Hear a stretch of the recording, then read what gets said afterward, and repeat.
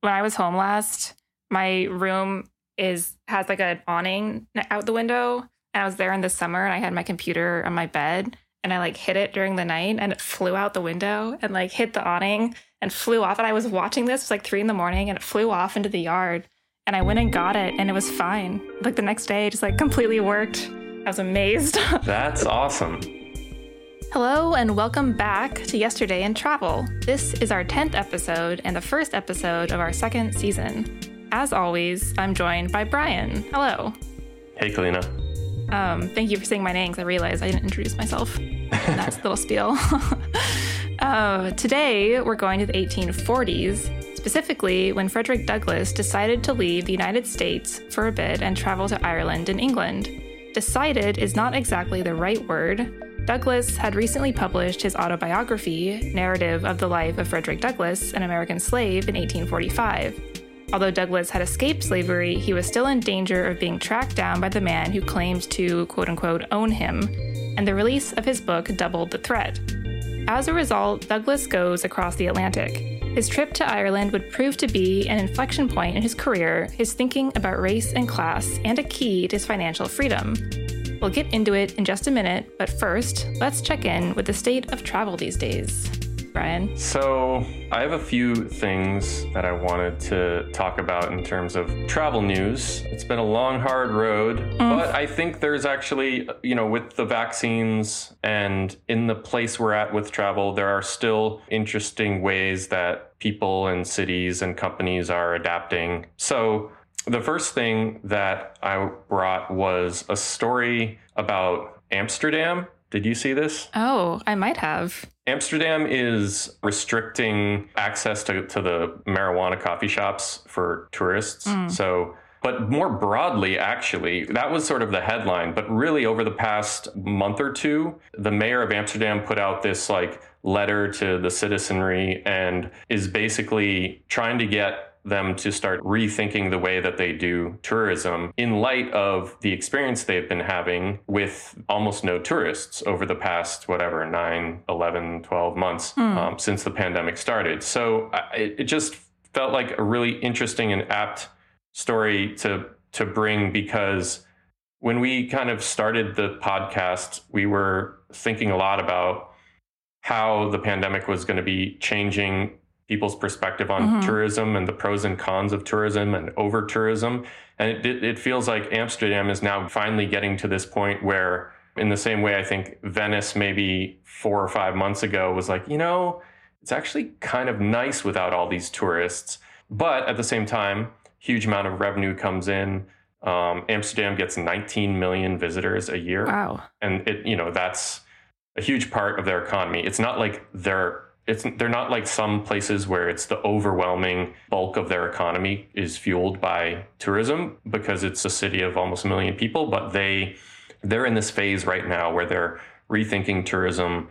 One aspect of it is restricting the coffee shops to locals only, but they're doing other things like requiring permits for Airbnbs and short rentals. So you have to actually register with the local government and get a permit, because they've seen too many Airbnbs going up and they've seen people splitting apartments. They now won't let you, if you have an apartment of a certain size, they won't let you cut it into 2 smaller apartments to rent one out on Airbnb. That's good. So yeah, that's good. And it should also, Amsterdam is a city with so many different facets. Yeah, it's a really good point. There's so much going on in that city. Museums, it's a beautiful city. Yeah. The second thing I wanted to bring up is about a film festival, a Swedish film festival. The Göteborg Film Festival this year is completely virtual. They have 60 films that they're screening online, and people can watch them from their homes, sign up, download, pay for, whatever. But they, sort of as a publicity stunt, they are offering up one person to visit this remote island off the western coast of Sweden, where there's a lighthouse and an old quartermaster, or whatever, the lighthouse master's quarters that's been turned into a little hotel. And they're going to have all these people apply to win this prize. And the prize is You go to the island for 7 days alone with all of the films from the film festival, and they've set up like a screening room, and you have enough food and supplies for 7 days, and you get to have your own one-person film festival Wow. on the island by yourself. And they're going to have like equipment so you can like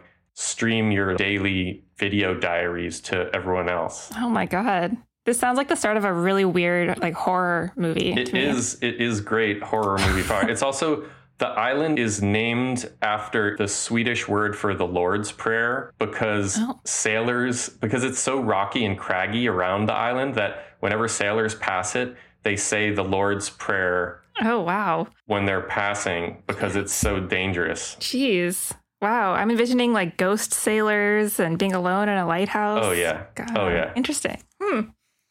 Well, that sounds great if you love film and being alone, though. Yeah, you can go to their website and you can apply. And the application is literally just send them an email explaining why you think you deserve to win. It's open to non-Swedes? Yeah, I think it didn't say anything. It said it's open to anyone as far as I understand. Cool. That's wild. Yeah. Next one is I noticed that actually 2 days ago on the 12th of January, it was the 25th anniversary of the first American astronaut of Hispanic descent to go to space. So in 1986, this guy named Frank Ramon Chang Diaz, he's actually also Chinese. His grandfather is Chinese. He was born in Costa Rica, came to the States for high school and ended up immigrating to the United States, became an astronaut, and ended up taking 7 total trips into space to the space station. And actually, interestingly, his grandfather, who is Chinese, immigrated to Costa Rica in like the 40s or 50s after, or no, maybe it was prior to that, I guess. I'm trying to remember when the Boxer Rebellion was. But I think it was like more turn of the century.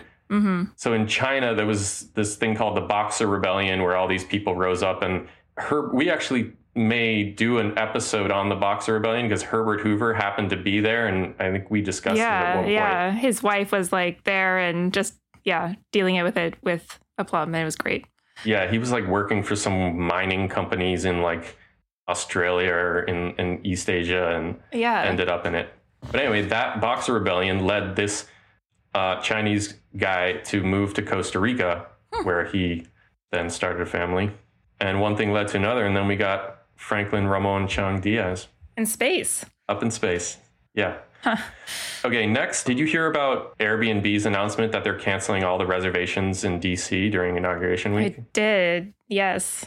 Yeah, so they're reimbursing hosts and refunding all guests for any reservations that have already been made, and they're blocking off all the calendars for the week around the inauguration. Wow. They're also, I got a news alert earlier, they're closing the whole mall for inauguration, which is sad. It's going to look kind of different this year, but also it's not like you could have a huge crowd anyway, right? Yeah, and I think Biden has been telling people not to come. I think Biden's doing like the anti-inauguration. Right. Lady Gaga is singing the national anthem, which I thought was kind of an interesting choice, but she's a great singer, so cool. Yeah, wait, I sense Lady Gaga beef. Oh, yeah, I'm not a huge fan of hers. I don't dislike her. I don't know. I watched her documentary and thought she came off as kind of strange. I did not see the documentary. I'm pretty neutral, but I lean positive with Lady Gaga.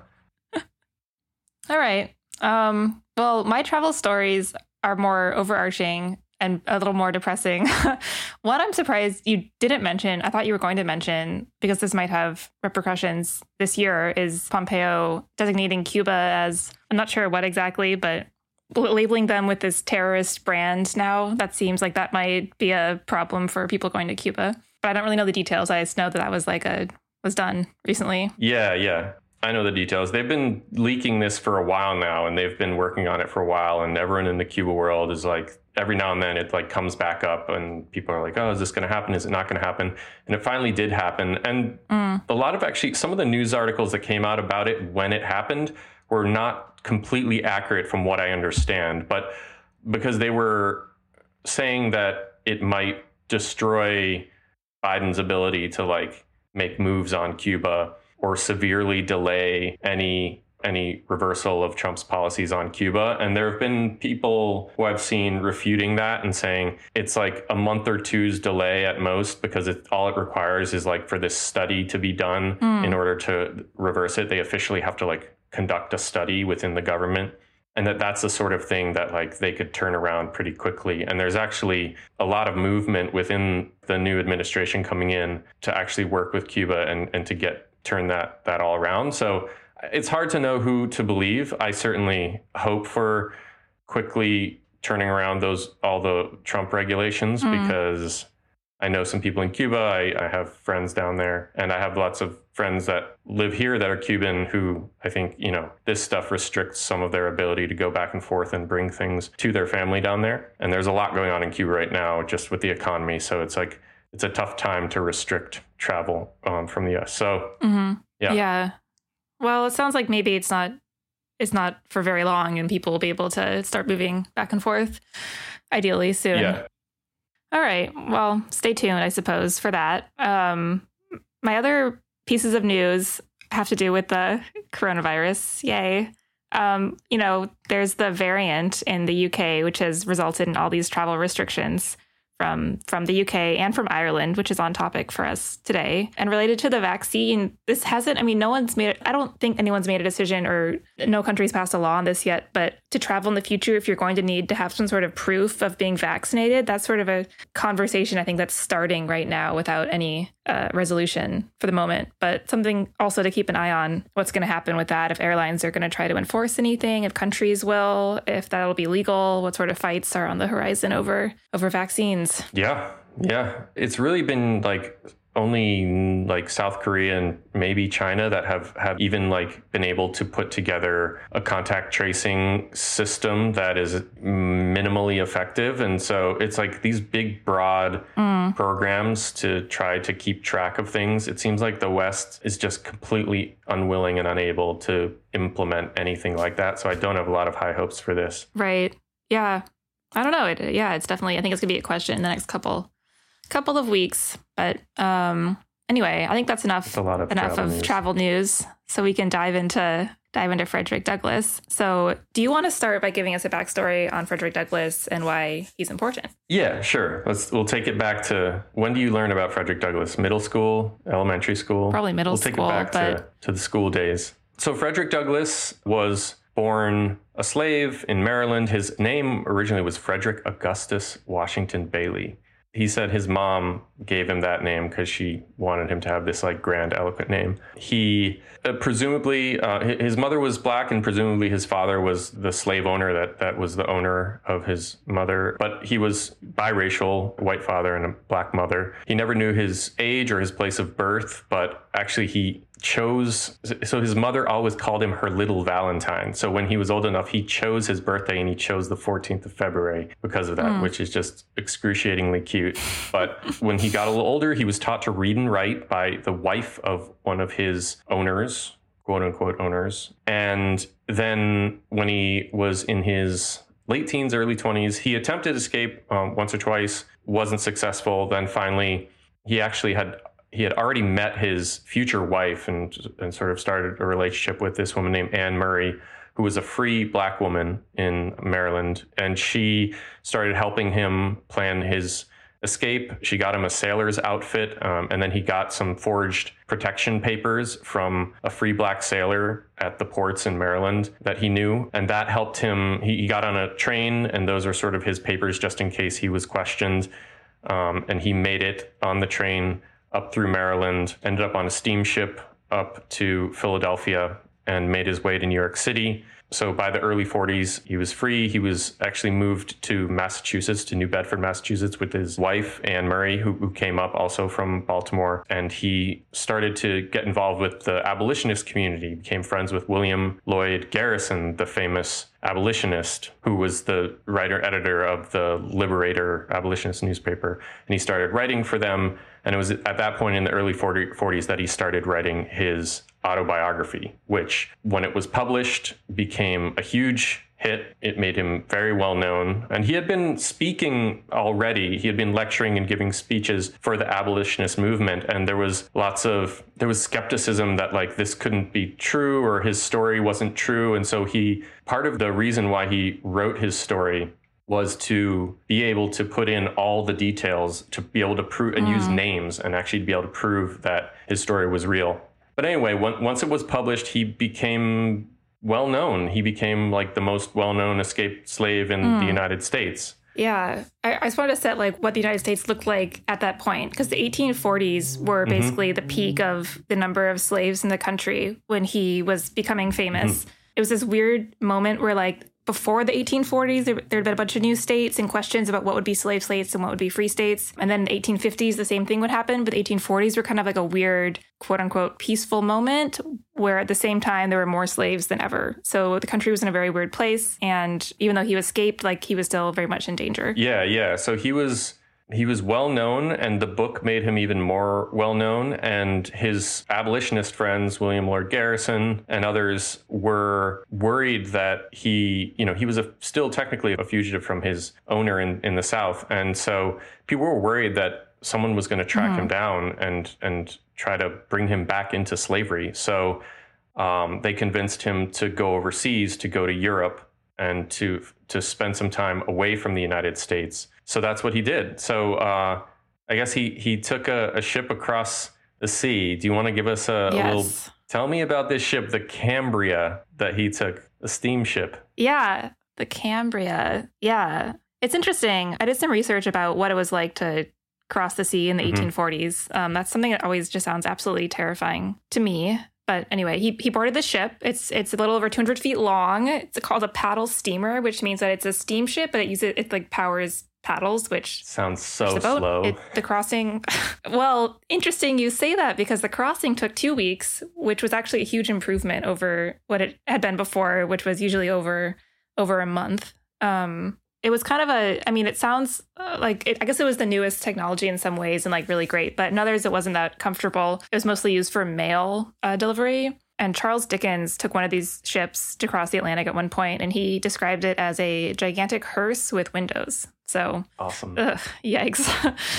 Aside from the ship, being not the most comfortable thing in the world, Douglass has a first class ticket, but they refused to seat him in first class. He's sent to steerage. And he's accompanied by some white abolitionists, and in solidarity, some of them go with him, some of them go down and like visit him all the time. And he's allowed to come up on deck and, see the water as they cross, which I guess is a small consolation. He sells his autobiography while he's on deck to people. And at one point, as they're approaching Ireland, they can see Ireland. Douglass is invited by the captain, who at this point is a little bit inebriated, to give a speech about slavery to the passengers. So he starts to talk, and some people start to shout him down and heckle him, and his friends are shouting back at them. And Douglass eventually kind of like escapes and goes back to steerage. But this one guy is saying he's going to go track him down and throw him overboard. And an Irish soldier says, I'm going to throw you overboard if you try to do that, which kind of settles everything down. But quite an eventful. I wanted to throw in here, interestingly, so, he's going to Ireland. He happens to have this experience on the boat where an Irish soldier has his back. And when he was young, he writes in his autobiography at one point when he's a slave, before he's run away, he has this interaction with these two Irishmen unloading some stone down at the wharf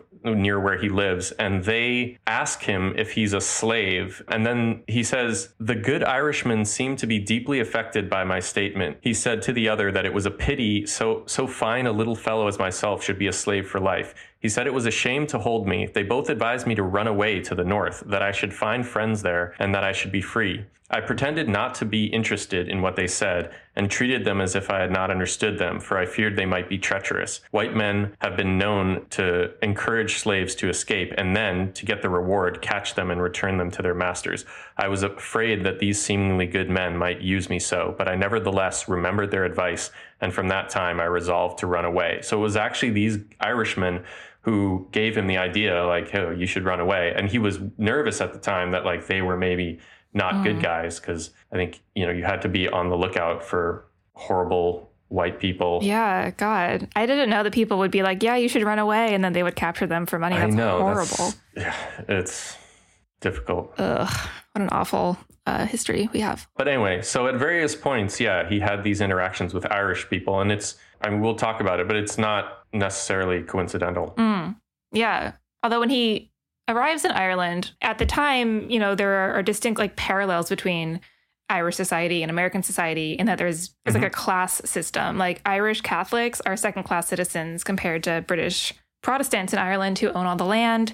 If you're a Catholic in Ireland, there are all these things you can't do. You can't have certain jobs. You can't be seated in Parliament, which is something that happens to one character we'll get to in our story, I think. At the same time Douglas arrives is the beginning of the potato famine. So this is obviously a monumental moment in Irish and American history because a lot of Irish people end up coming to the United States. And it's also, although Irish independence won't be for quite some time, 60 years, when Douglas is there, it's sort of beginning to build at the time that he's there. This idea that they can throw off the British and they do that in the 1920s with the Republic of Ireland. But anyway, those ideas are all around at the time he's there. And so, it comes from a place that has a lot of similar stuff going on when he arrives. So what happens when he actually goes, when he arrives? Yeah. So his trip to Ireland, initially it's supposed to be, he's not sure how long he's going to stay there. He's not sure how well he'll be received. And all of that is left a little bit up in the air. But he ends up spending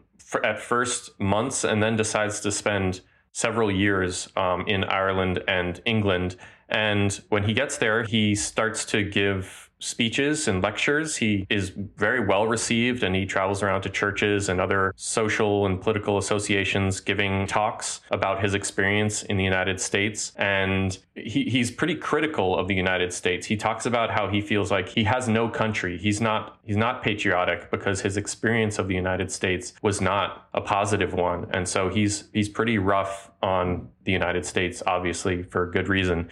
But he starts traveling around and his speeches are really well attended. In some cases, people describe them in the news as being packed to the gills. These rooms are just completely packed, all standing room. And he also, at one point, a few months after he gets there, he actually meets Daniel O'Connell, who was someone who was an inspiration to him. Daniel O'Connell is known as the Liberator in Ireland. That was his nickname. And he was the most famous repeal proponent, the idea that Ireland should repeal the union between them and the British, which subjugated them to being a second-class citizens. And Frederick Douglass actually, when he was learning to read, some of the reading material that he read early on was pieces written by Daniel the Liberator O'Connell. So he had heard of him, he knew of him, he followed his speeches, and he was a huge fan. So at one point, he finally attended a public speaking event in which Daniel O'Connell spoke.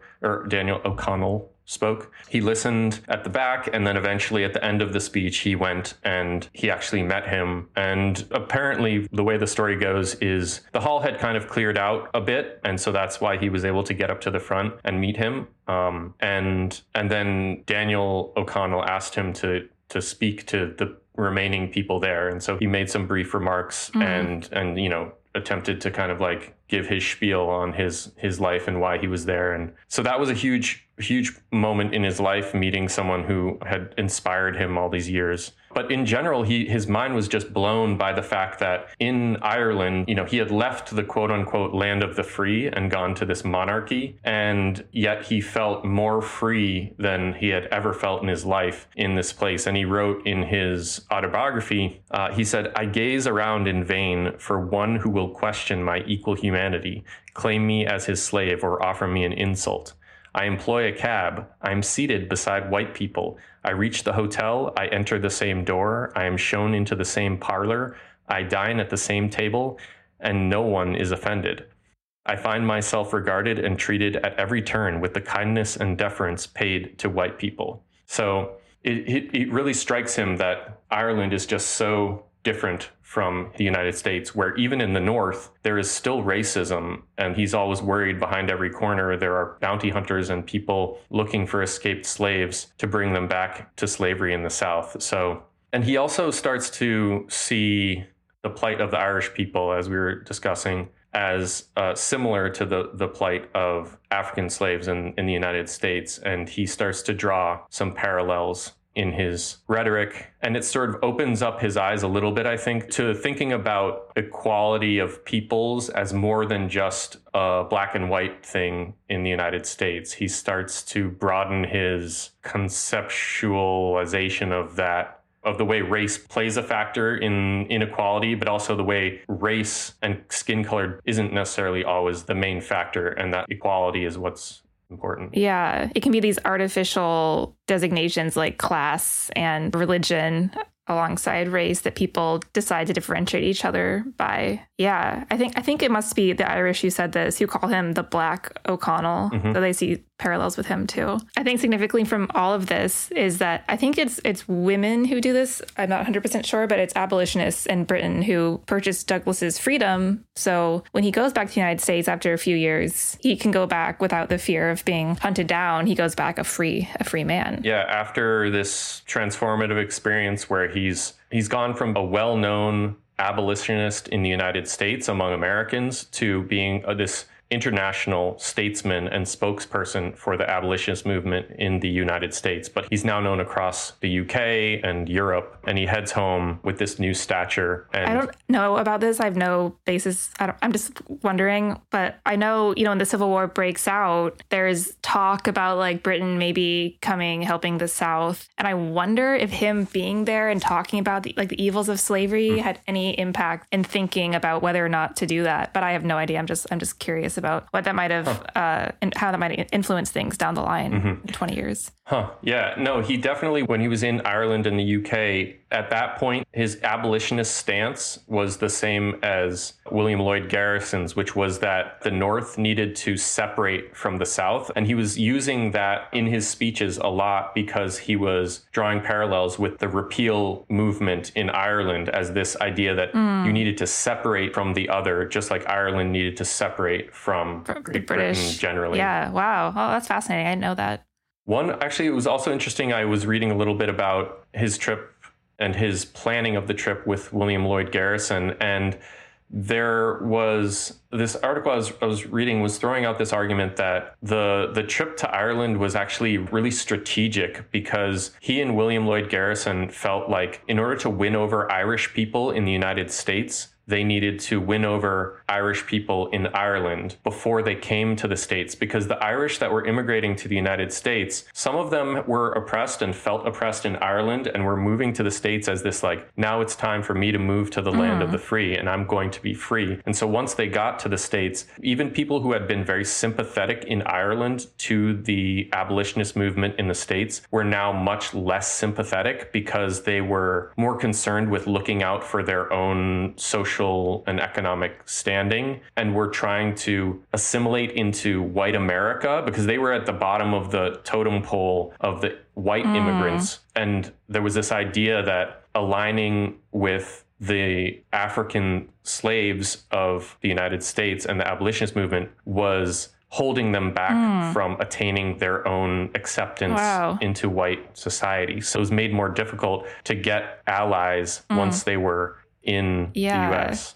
That reminds me, I'm going to paraphrase this horribly, but this idea of like James Baldwin's where, Americans like need to have Black people be like the quote unquote like lowest so that they can be like one rung higher. That's an idea that's more important to white people than it is to Black people who are put into that box. But I see that with the Irish coming and being like, well, we might as well be not on the bottom rung. But that's interesting. And I wonder if Frederick Douglass being in Ireland changed any minds of people who eventually made their way over to the United States. Yeah, the article was sort of positing that this was something that they were thinking about, and that Frederick Douglass already was like sort of aware of what he was going there to do, as opposed to some other strains of the narrative are like he was caught off guard by and sort of like learned and adapted in this new philosophy when he was there. And I think there is probably an element of truth to that like when you are actually physically there, you see and understand things in a different light, and it really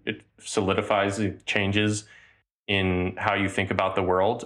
But that he was also going there with the goal of trying to enlist as many Irish people as possible to the cause of the abolitionist movement in the US, because the ultimate goal was to free the slaves, and that this was all part of that. But anyway, so he comes back to the United States. He boards a similar steamship and actually is once again treated as soon as he gets back on the boat, there's this like questioning about his ticket and if he has the right, if he's like purchased the wrong ticket. And he's again thrust back into this culture of different tiers based on race. And it reminds him again that he's heading back into the belly of the beast to fight the fight again. Yeah. Oh, how jarring. But he returns to the U.S. He starts his own abolitionist newspaper called the North Star. And then he's, for the rest of his career, he's working on with his own newspaper and in conjunction with other abolitionists on other journalistic projects and other newspapers in various alliances. And there are breaks in his alliance with William Lloyd Garrison and other abolitionists at different points over the minutia or some of the nuances of what their stances are. Well, I think it's interesting because we've talked about how, Garrison was for disunion and stuff, because there was this book review in the New York Times this week that sort of fit in so well to this, which was about how Garrison believed the Constitution was fundamentally a pro-slavery document. And so he would curse the Constitution. And Douglass came to believe that it was an anti-slavery document if you read it right. So they split on this question, which we're still like wondering about today, which I find to be pretty fascinating. Yeah. And he went on to continue to give speeches when he came back from Europe with this broader understanding of equality and discrimination, not just based on color, but also on religion and class and sex. He was a big proponent of women's suffrage and women's rights. And he was actually the only African American at the Seneca Falls Convention, which was sort of the initial stages of fighting for women's suffrage in the States. He and his wife participated in the Underground Railroad. They gave refuge to fleeing slaves coming from the South. And he also realized the power of the image and photography, and he made sure to be photographed as much as possible because he believed that if his image could get transmitted more frequently, that would help his cause. And there are lots of photographs of him at different points in his life when he's younger and then as he gets older. So there's a lot of photographic evidence, which I didn't quite think about. That's so interesting because we just talked before the show about promoting yourself and technology and social media. And it sounds like he was like in his day, like very much aware of what it took to make sure people were talking about you. Yeah, he was hustling. He was hustling on the gram. Hustling on the gram. But he also he becomes so well known. He consults with Lincoln during the Civil War. He helps recruit black soldiers during the Civil War. A couple of his children fight in the Civil War. And then later under President Benjamin Harrison, your favorite president. I don't know. He's the one everyone always forgets, Benjamin Harrison. Yeah, under the most forgettable president ever, Benjamin Harrison, he actually becomes the top U.S. diplomat to Haiti and the Dominican Republic in the late 1880s. And then he continued to travel. He took a big trip to speak at various places in England. He returned to Ireland, France, Italy, Egypt, Greece. Wow, which is some intense travel for the late 19th century. Yeah, a lot of steamships, probably. Probably so, yes. I wonder if he was getting the first class, though, at that point. I hope so. I hope so. I feel like probably, but... Probably, yeah. Right? Europe? I think so. After the Civil War and after, yeah, maybe during that period. Yeah, I don't know. He was also traveling at that time with his second wife. So his first wife passed away and he remarried a white woman who was an abolitionist. And she was also 20 years younger than him. She was much younger than him. There was an uproar. No one liked it. The children of his deceased wife were not happy with it. His new second wife's family, Helen Pitt's family, they were not happy with it. America broadly was not happy with the arrangement. But they said, you know what? I'm kind of amazed, actually, because I don't think it was legal in the U.S. Right. This was probably... I guess it depends on what state you were in. So they were living in, well, he was living in New Bedford, Mass, and then they moved to Rochester. So it would depend on the laws in either Massachusetts or New York at that time. Could be. Right. I guess it took until like the 50s or 60s for like a national, that was the Loving versus federal law. Virginia. Yeah, that was much, much later. Right. Yeah. Yeah. Wow. So that's the story. He took a trip. His perspective changed. His life was enriched. He came back a different man. All the things that travel can do. Yeah. I think he was a big deal to the end of his life as well. I remember reading somewhere that he like gave a huge speech, or maybe not a huge speech, but a speech, and there was a standing ovation, and then a few days later he died. So like until the very end, he was still very well regarded and popular, and people wanted to hear what he had to say. Yeah. Yeah. All right. I think that's our show for today. Thank you for listening. And if you want to follow us on Twitter and Instagram, check out @yesterdayintrav, or you can email us at yesterdayintravel@gmail.com. Yeah. And we'll check you out next time. We'll have another episode. What's our next episode, Kalina? I don't know. I think it might be Cuba related, but I'm not 100% sure that's what we decided on. Season 2. No, next episode is going to be Colombia. We're going to talk about the actually recent cable car, the cable cars that they built in Colombia. It'll be fun. We'll have to learn the difference between cable cars and funiculars, because I don't know what it is, but funicular is a fun word. Yeah, these might be funiculars. They might be the same thing. Cool. Yeah. So, check us out, subscribe, like, download, review, post, share, shout, tell, all the things. Pass the word along, and we'll see you next week. We'll be back soon.